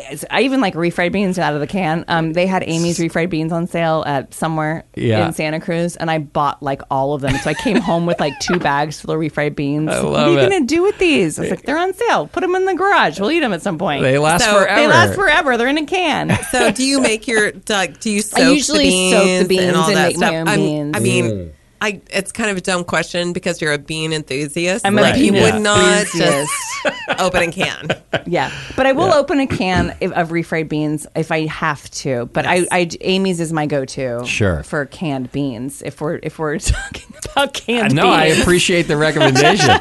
Well, also refried beans, that's a real skill to make, I think. Yeah, I don't make refried beans. Yeah, that's tough. That's hard. And I'm old school about that. Like if there's no lard in those refried beans, they're not that good. Yeah, Amy's no lard. They're vegetarian beans. Oh, okay. So you might not like them. Yeah, I got to go old school. Yeah, no, I get it. I totally get it. Yeah, ham. I love a good beans with like ham hocks. Soaked in there. Yeah, beans and greens is like my comfort food that I make when I need if I'm need to settle in and feel cozy. Yeah, I make this dish called beans and greens, which is basically just. Tell me, yeah. It's andouille sausage. Okay. Collard greens, kale, and beans. And I've made the beans, usually that morning or something. Okay, yeah. Yeah, and a bunch of chicken broth. And you just you have to do it in stages, but you cook that all together with a bunch of spices and paprika and cumin. And it sounds hot delicious. Stuff, and it's just like this big bowl of slop that is delicious. What kind of beans? You can switch it up. Doesn't matter. Okay. Pinquitos are very forgiving beans. Okay. So if you overcook your pinquitos, they'll hold together pretty well. Okay. But you need something that's going to hold together pretty well because usually you have at least 1 or 2 more days of beans and greens servings. Okay. So you need a bean that's not going to fall apart in your refrigerator. Got it. When you're storing them. I might need this recipe. It's not a recipe. It's just like you just throw You just gave it to me. You just do it in stages and there it is. Sounds so good. Okay. If you could be any other person for one day, who would it be? Can they be dead or Yep, totally. Yeah. Person? I mean, yeah, we can defy the laws of physics. Why not? Yeah. This might sound sort of generic, but it's not really coming from my background. But Ruth Bader Ginsburg. Oh, okay. Yeah. So, I used to practice law, like you said, and part of me did really want to be a judge and civil rights and sort of, again, wanting to be the first woman baseball player and sort of advancing people's rights was always very important to me in that regard. And so, she was a badass. That's a great pick. There's nothing generic about that. Yeah. She was a total badass. She was a badass. Yeah. What about you, Teresa? Oh, man. This is a killer, actually. I think I would be my daughter for a day. Oh, that is so cool. So I could understand her really well. Yeah. But then I want the ability to peace out if there's some disturbing information that comes to light. Right. Yeah. You don't want to be a teenager. So one day is good, right? One day, but also with a... No, I don't need a filter. Just full on. Just one day. Yeah, just one day. That's a great answer, too. Yeah. I like that. Being a teenager was hard enough that one time, though. Oh, man. Oh, my gosh. I remember, so I had a great teacher in high school, the Starskys. I had Mr. Starsky and Mrs. Starkey. I added an S there. Sorry, Mr. Starkey. Yeah. But anyway, they would have us journaling.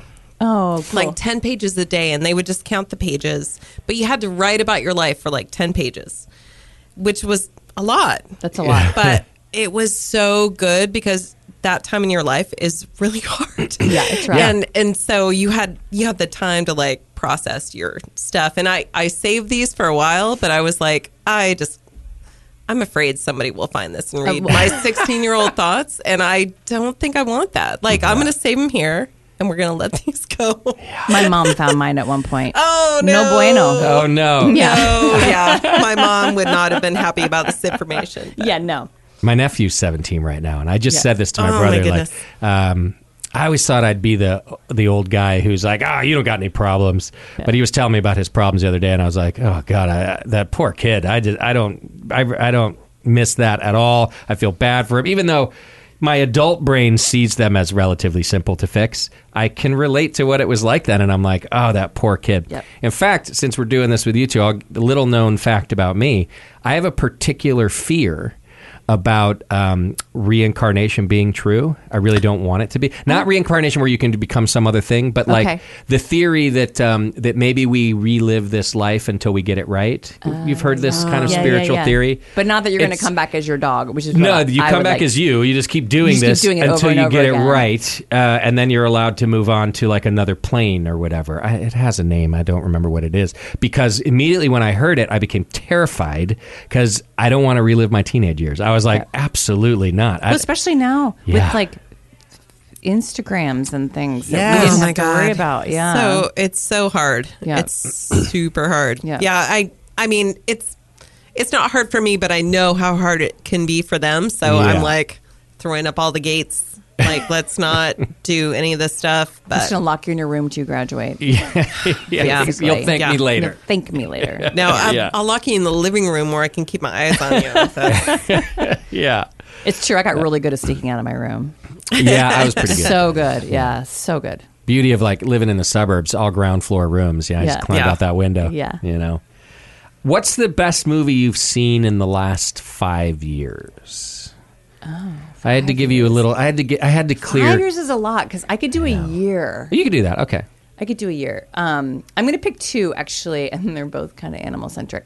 I haven't actually seen a lot of the movies in the last year. I did see all the movies, or a lot of the movies that were nominated. I thought Everything Everywhere All at Once was fantastic. Yeah, I liked one it. the other night. I thought was good. Yeah.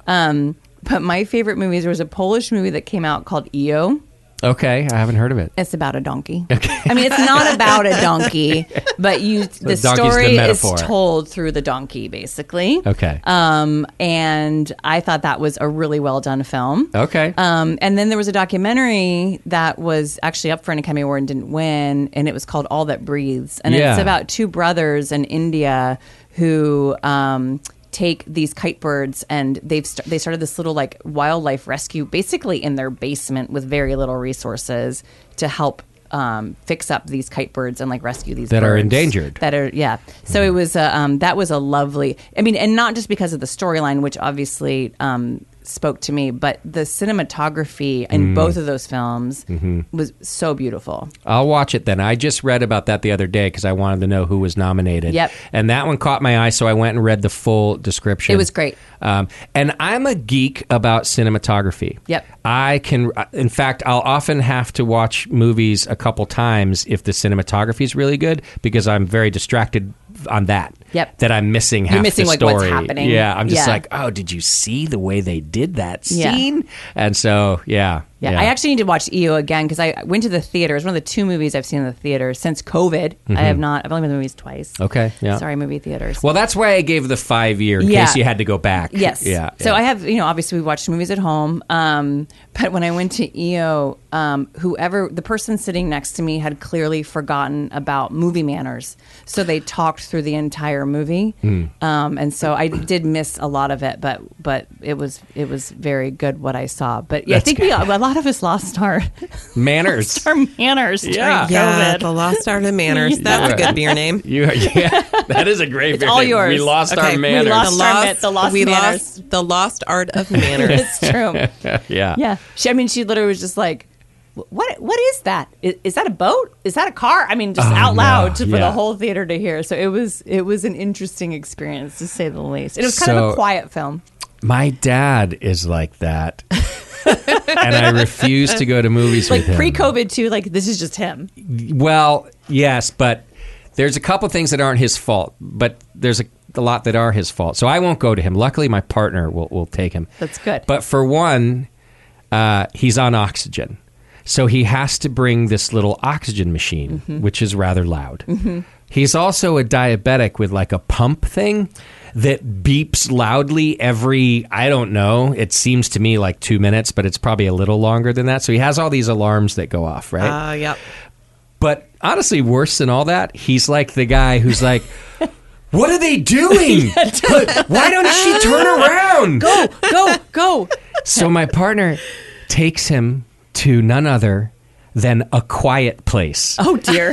Have you seen this movie? No, but I know what it's about. Okay. The movie basically takes place in complete silence. It's a quiet place. And she takes him to, and I said, "What are you thinking?" And she wasn't thinking at the time. And she said she just sat there so incredibly embarrassed. And I was like, oh, I will never. He needs to go to action movies, Totally. right? And because those are loud even if you're in the theater next door. A lot of explosions. Take him to like- Transformers, for heaven's sake. Yeah. I won't even do that. But when she told me she took him to A Quiet Place, that's ridiculous. Poor guy, but come on. Okay, I have one more, and we're gonna end it on beer. Great. If that's all right. Yeah. This might sound generic, but I think it's important. Is there a beer or a brewery that inspired you the most in your whole path? Doesn't have to be just when you started, but just some, I know you're so inspired by the Belgian traditions, but is there a beer or a brewery? Yep. Without a doubt, and I tell this to people all the time, I feel like Russian River has always been my North Star. I feel like not only have they stuck, first of all, they treat their employees really well, which is important to me. Yeah. But they have always stuck by the quality of their beers, and they've always grown organically. So they're not chasing, dollars, if you will. They've always just sort of grown as they've needed to meet the demand that they have built because their beer is so good. Yeah. And they're just really nice people. When we were before we were getting started, just when Tim was homebrewing, for instance, if you emailed Russian River, and I think I've heard recently that this is the same to this day, frequently Vinny will be the person who emails you back. It's true story. Yeah, with a homebrewing question, and Vinny will email you back. Yep. And you don't get that kind of acts. There aren't a lot of people who stay humble in that way, that they will still, give that information out to homebrewers. So they've always kind of been my North Star that way. Like, don't follow the hype. Don't follow the, whatever this guy's doing that, and this is the hot thing this week, and because they've always just sort of stuck to their plan or to their guns, and I don't really know how to describe it, but so I've always described them as sort of my North Star. It's a great answer. To me, they embody a philosophy that to me goes throughout any industry and your career, and that is go ahead and do what you do. Yep. But do it very, very well. Yep. Like you said, they're not saying follow the trends, to do this hype, just do you. Do you. But you better do it well. really, really well. Yep, and that's what they've done. Yeah, and they do sort of embody, you can tell how much they care about doing it well. Yes. Yeah, so I'll give you that. That's a great Yes. I feel like they have a lot of, not like feel like, I know they have a lot of integrity. Yeah. And for me, as a consumer and as a business owner, I think integrity and authenticity are sort of the two things that are the most important, and so they embody both of those things. I think you're right. There are some breweries that you could say their success is either a fluke or a bit of luck or this or that, but most of them, to me, are because they really care about what they do. They have that level of integrity, and they always strive to do it well and better and better and better. So most of us who have been around this long are actually because of that. Yep. Not because of the luck part. Not because of the luck part. The luck got us maybe going. Absolutely. But to stick around, you really have to have your ducks in a row. Yeah. Teresa, do you have one? Yeah, I was going to pick Russian River myself. Yeah. So, you can still pick them. I'm still picking them. I'm sticking with them. I mean, there's so many breweries that I feel like have influenced us and like I look up to. Urban Roots is definitely one of them in the Sacramento area. Mm-hmm. But yeah, I mean, the way they have freely given their knowledge and help and like encouragement and recipes. And I mean, as a home brewer, it was a total trip to me that you could look up what Pliny the Elder recipe is and brew it yourself, and actually make a decent beer. I mean, that's just so cool. Yep. I mean, early on, early on, before we started, Vinny was at homebrew events. He would give out wood chips with his culture on them. Yeah. So that you could, and so that is definitely part of our culture somewhere. There's Amazing. a lot of stuff that's in our culture, Yeah. but that was definitely, part of one of the building blocks. I remember that. Of our culture. That's awesome. Our wood chips from Vinny and Natalie, and the fact that they have been able to sort of straddle again this sort of mixed fermentation program and clean beers and make them both very well. Yes. I think we try to do that as well, and so they've always been an inspiration to us. For sure. Well, I have 3. I would have cheated on this question. You can't cheat. I'd have to mention 3. There's no other way. I could maybe narrow it down to 2, but it's probably 3. Russian River. Okay. And our careers have been pretty close together. He was one of my first guests back in 2005. Also, Sierra Nevada. Oh, yeah, of course. And so that's a given. Of course. The fact that they're still family owned, Yep. the way that Ken looks at quality control and quality in general. Quality in my life, I spent a lot of time in college studying the word quality, and it has so many far-reaching effects in everything that you do. Again, the do what you do, but do it well. That's Right. all based around quality and how you get to quality and the methods and the things you have to do, the skills you have to gain. So to me, Sierra Nevada embodies that. And the third one is the 21st Amendment, and specifically Sean O'Sullivan. Yeah, Sean's great. Sean O'Sullivan was absolutely he was my very first sponsor that paid me any money. He stood in my kitchen when my studio was in the garage and told me, you have to do something with this idea of yours. You have to keep going. This show that you're doing is going to mean something.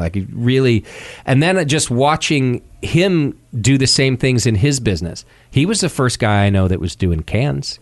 Yeah, he was. I mean, I know he probably wasn't the very first person. Very early but to when cans. he was on the can route, I was like, Sully, you're crazy. I don't even know what you're thinking. But he was right. He was. I was anti-can when cans first started. Yeah. I mean, I really was. I was like, this is not, I don't want to drink, I want to drink my beer out of a bottle. I don't want a can. Yeah. Yeah. So. And then I watched him enlist people that he admired to give him more ideas about how to grow his company, to get where they wanted to go. And so we were so close through all of that, working together, that he was a real inspiration to me. He knows I like him a lot. I don't think he knows all of this because watching him build the 21st Amendment to what it was, I got to see him from when he was just the pub. I remember the pub. Right? I used to drive from Santa Cruz to go to the pub. Oh, 2 blocks. Back then, it was 2 blocks from AT&T Park. Yep. Yeah. Now it's whatever park it is. Anyway, I would not, of the 3, Sully's not one I could have left out of that list. Yeah, he's that's fair. definitely an inspirational one. Yeah, one more thing about Sierra Nevada that a lot of people probably don't know. They are really pioneers in sort of environmental stewardship. I mean, they have done a lot of work on. They have a whole sustainability program, and they are really focused on how to be a sustainable brewery into the future given limited resources. So, I mean, that's a really cool. Some tiny people like me, I can't. I mean, I can't have a sustainability department. I have 20 employees across all 3 locations, but they have really put their money where their mouth is when it comes to environmental sustainability, which I think is really awesome. They have, and like you mentioned, I'm a small company. You're a small company that maybe can't afford to do that. But not only have they pioneered that, but they're able to do it in a way that is profitable, that increases profitability in some ways, right? So you do get to a point where you can do that, and they are setting that example. Yep. If it wasn't profitable, maybe they'd still do some of it, but not all of it, right? And so when you mention that, that's what I think of too, is that that's inspirational. That's because you can look at it now and go, well, I can't yet have that, but they are proving that it can be done. Right. So, and that's important. I'm a bleeding heart liberal, but I'm also a skeptic of myself.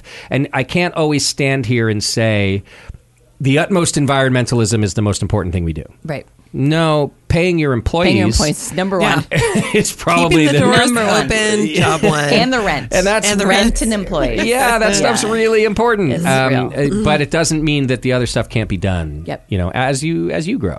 Yep. You know, and I'm sure you pick small measures here and there that do fit into your program. Yeah, we just started. We were sort of forced into side streaming all of our, all of the live products that come off of our tanks. All of our, not our wastewater per se. I was trying to find a word to describe it, but go to we're in a tiny little sewer district, and they were starting to notice buildup in our drains just from little things going down the drain. So now everything gets side streamed, and we have various farmers and a fertilizer company actually who comes and picks up. They brought us a bunch of totes. Perfect. We put everything in there. They take it down. There's a ton of agriculture down in Santa Cruz County and Salinas Valley area. Yeah. And so they use a lot of our runoff essentially as fertilizing products. See, that's amazing because it's a super simple step that took something that was 100% waste, or at least being treated as it, to 100% like reproductive. Yep. That's great. Yep. And you can see that. You see the breweries who work with that. Those who are able to connect with farmers who take grain and things like that stuff can be done on a small scale. Yep. But when Sierra Nevada put in a rail spur, I was like, oh, these guys. Wow. Whatever. And I just, I like picturing Ken in his big office sometimes just going like, what if I had my own train station? And not because he's greedy, but he's like, I would save on fuel. We would get so much more grain delivered. We would all this stuff. I just like thinking of his brain working that way. I think that is how his brain works. Yeah. I think it's just constantly turning, all the... Yeah. Like that guy. All right. Well, Adair, thank you. Thank you. This has been a lot of fun. I'm glad you had fun. We strive to do that. I appreciate you driving down. Big storms out there. Big storms. No floods for you in Santa Cruz area? Lots of floods in Santa Cruz. Okay. I have not been personally affected by the floods, but a lot of people have been. It's pretty bad, and it might actually get worse tonight, unfortunately. That's what I saw. Yeah. It's there's a whole area of the Pajaro, primarily migrant workers who've had to be evacuated. It's pretty bad down there. Wow. So the lowlands of lowlands, there's a levee that breached, a river levee breached and flooded an entire low-lying area. So Highway 1 is actually closed just south of Santa Cruz right now, north and south. You cannot go down to Monterey right now on Highway 1. I think I saw that too. It's Monterey Island now, not Monterey Peninsula. It's not quite an island, but they think it will be tomorrow because if the Salinas River breaches, then it will turn Monterey into an island. Essentially. Oh my gosh. Yeah, it's pretty bad. We've gotten the sort of eye of every atmospheric river that has come through since January. So people are just sort of hunkering down, and thankfully our brewery is up on higher ground, and my house is on higher ground, and I haven't had any employees who are severely affected. Some people have lost power and had a lot of inconveniences. Sure. But no one's had to evacuate or lost their home or anything, so that's good. It's been gnarly. It's been gnarly. Yeah. Okay, Fires drought. 1 year and then this. Gosh, yeah. Well, we didn't have a super strong fire season. We didn't. So something had to happen. Something had to happen. I joked too, like during the pandemic, because everything, it kept being like something else, right? Something else. I was like, what are we going to have next in California? Hurricanes? That's not even possible. Yep. And now we have this. I'm close. Well, now we're getting thunderstorms, which actually are pretty fun, but Love we never get thunderstorms. I do Yeah. too. I love them, but they're so weird for us. They are. It is weird. Yeah. And of course, the last time we had thunderstorms, it started our fire season, It like the started our fire gnarliest. season. So, be careful what we wish for. Yep. Yeah. 100%. Yeah. Well, thanks for coming down to Teresa. I always love having you in the studio. Oh, with my us. pleasure. This was especially wonderful. It's so nice to spend this time with you. Great to spend time Adair. with you, Teresa. Yeah. So go to rusticales.com. You can learn more. You can read about their story, which we talked a little bit about today, but you can read more if you want. You can find out about their 3 locations. I've only been to one, so I got to get to work myself. You got to get to work. Yeah, I got to get on that BART train and head down to Oakland. At least that. Go to rusticales.com, learn more about Sante, where you can get their beer, and all of those things. As I mentioned, go to californiacraftbeer.com, get your tickets to the California Craft Beer Summit, and then you can hang out with us. You should also get your tickets to Spring Brews Festival. Go to thebrewingnetwork.com. It's coming up on March 25th. Rain or shine, 60 breweries, 8 different food trucks. It'll be super fun. Up next on the show, next episode, I have JC from Trillium Brewing Company's coming on. Fun. I couldn't get him to drive out here, so he's It's a pretty long drive from Boston. yeah. So he's going to be on Zoom with me, but I'm excited nonetheless. We got his beer here, though. He did ship out beer. He makes great beer. He really does. Yep. So we've got Trillium on tap here at the Hop Grenade. Come on out and check it out. And that's about it for us. Thanks for hanging in there. We'll see you next time. Take care of yourselves and your beer.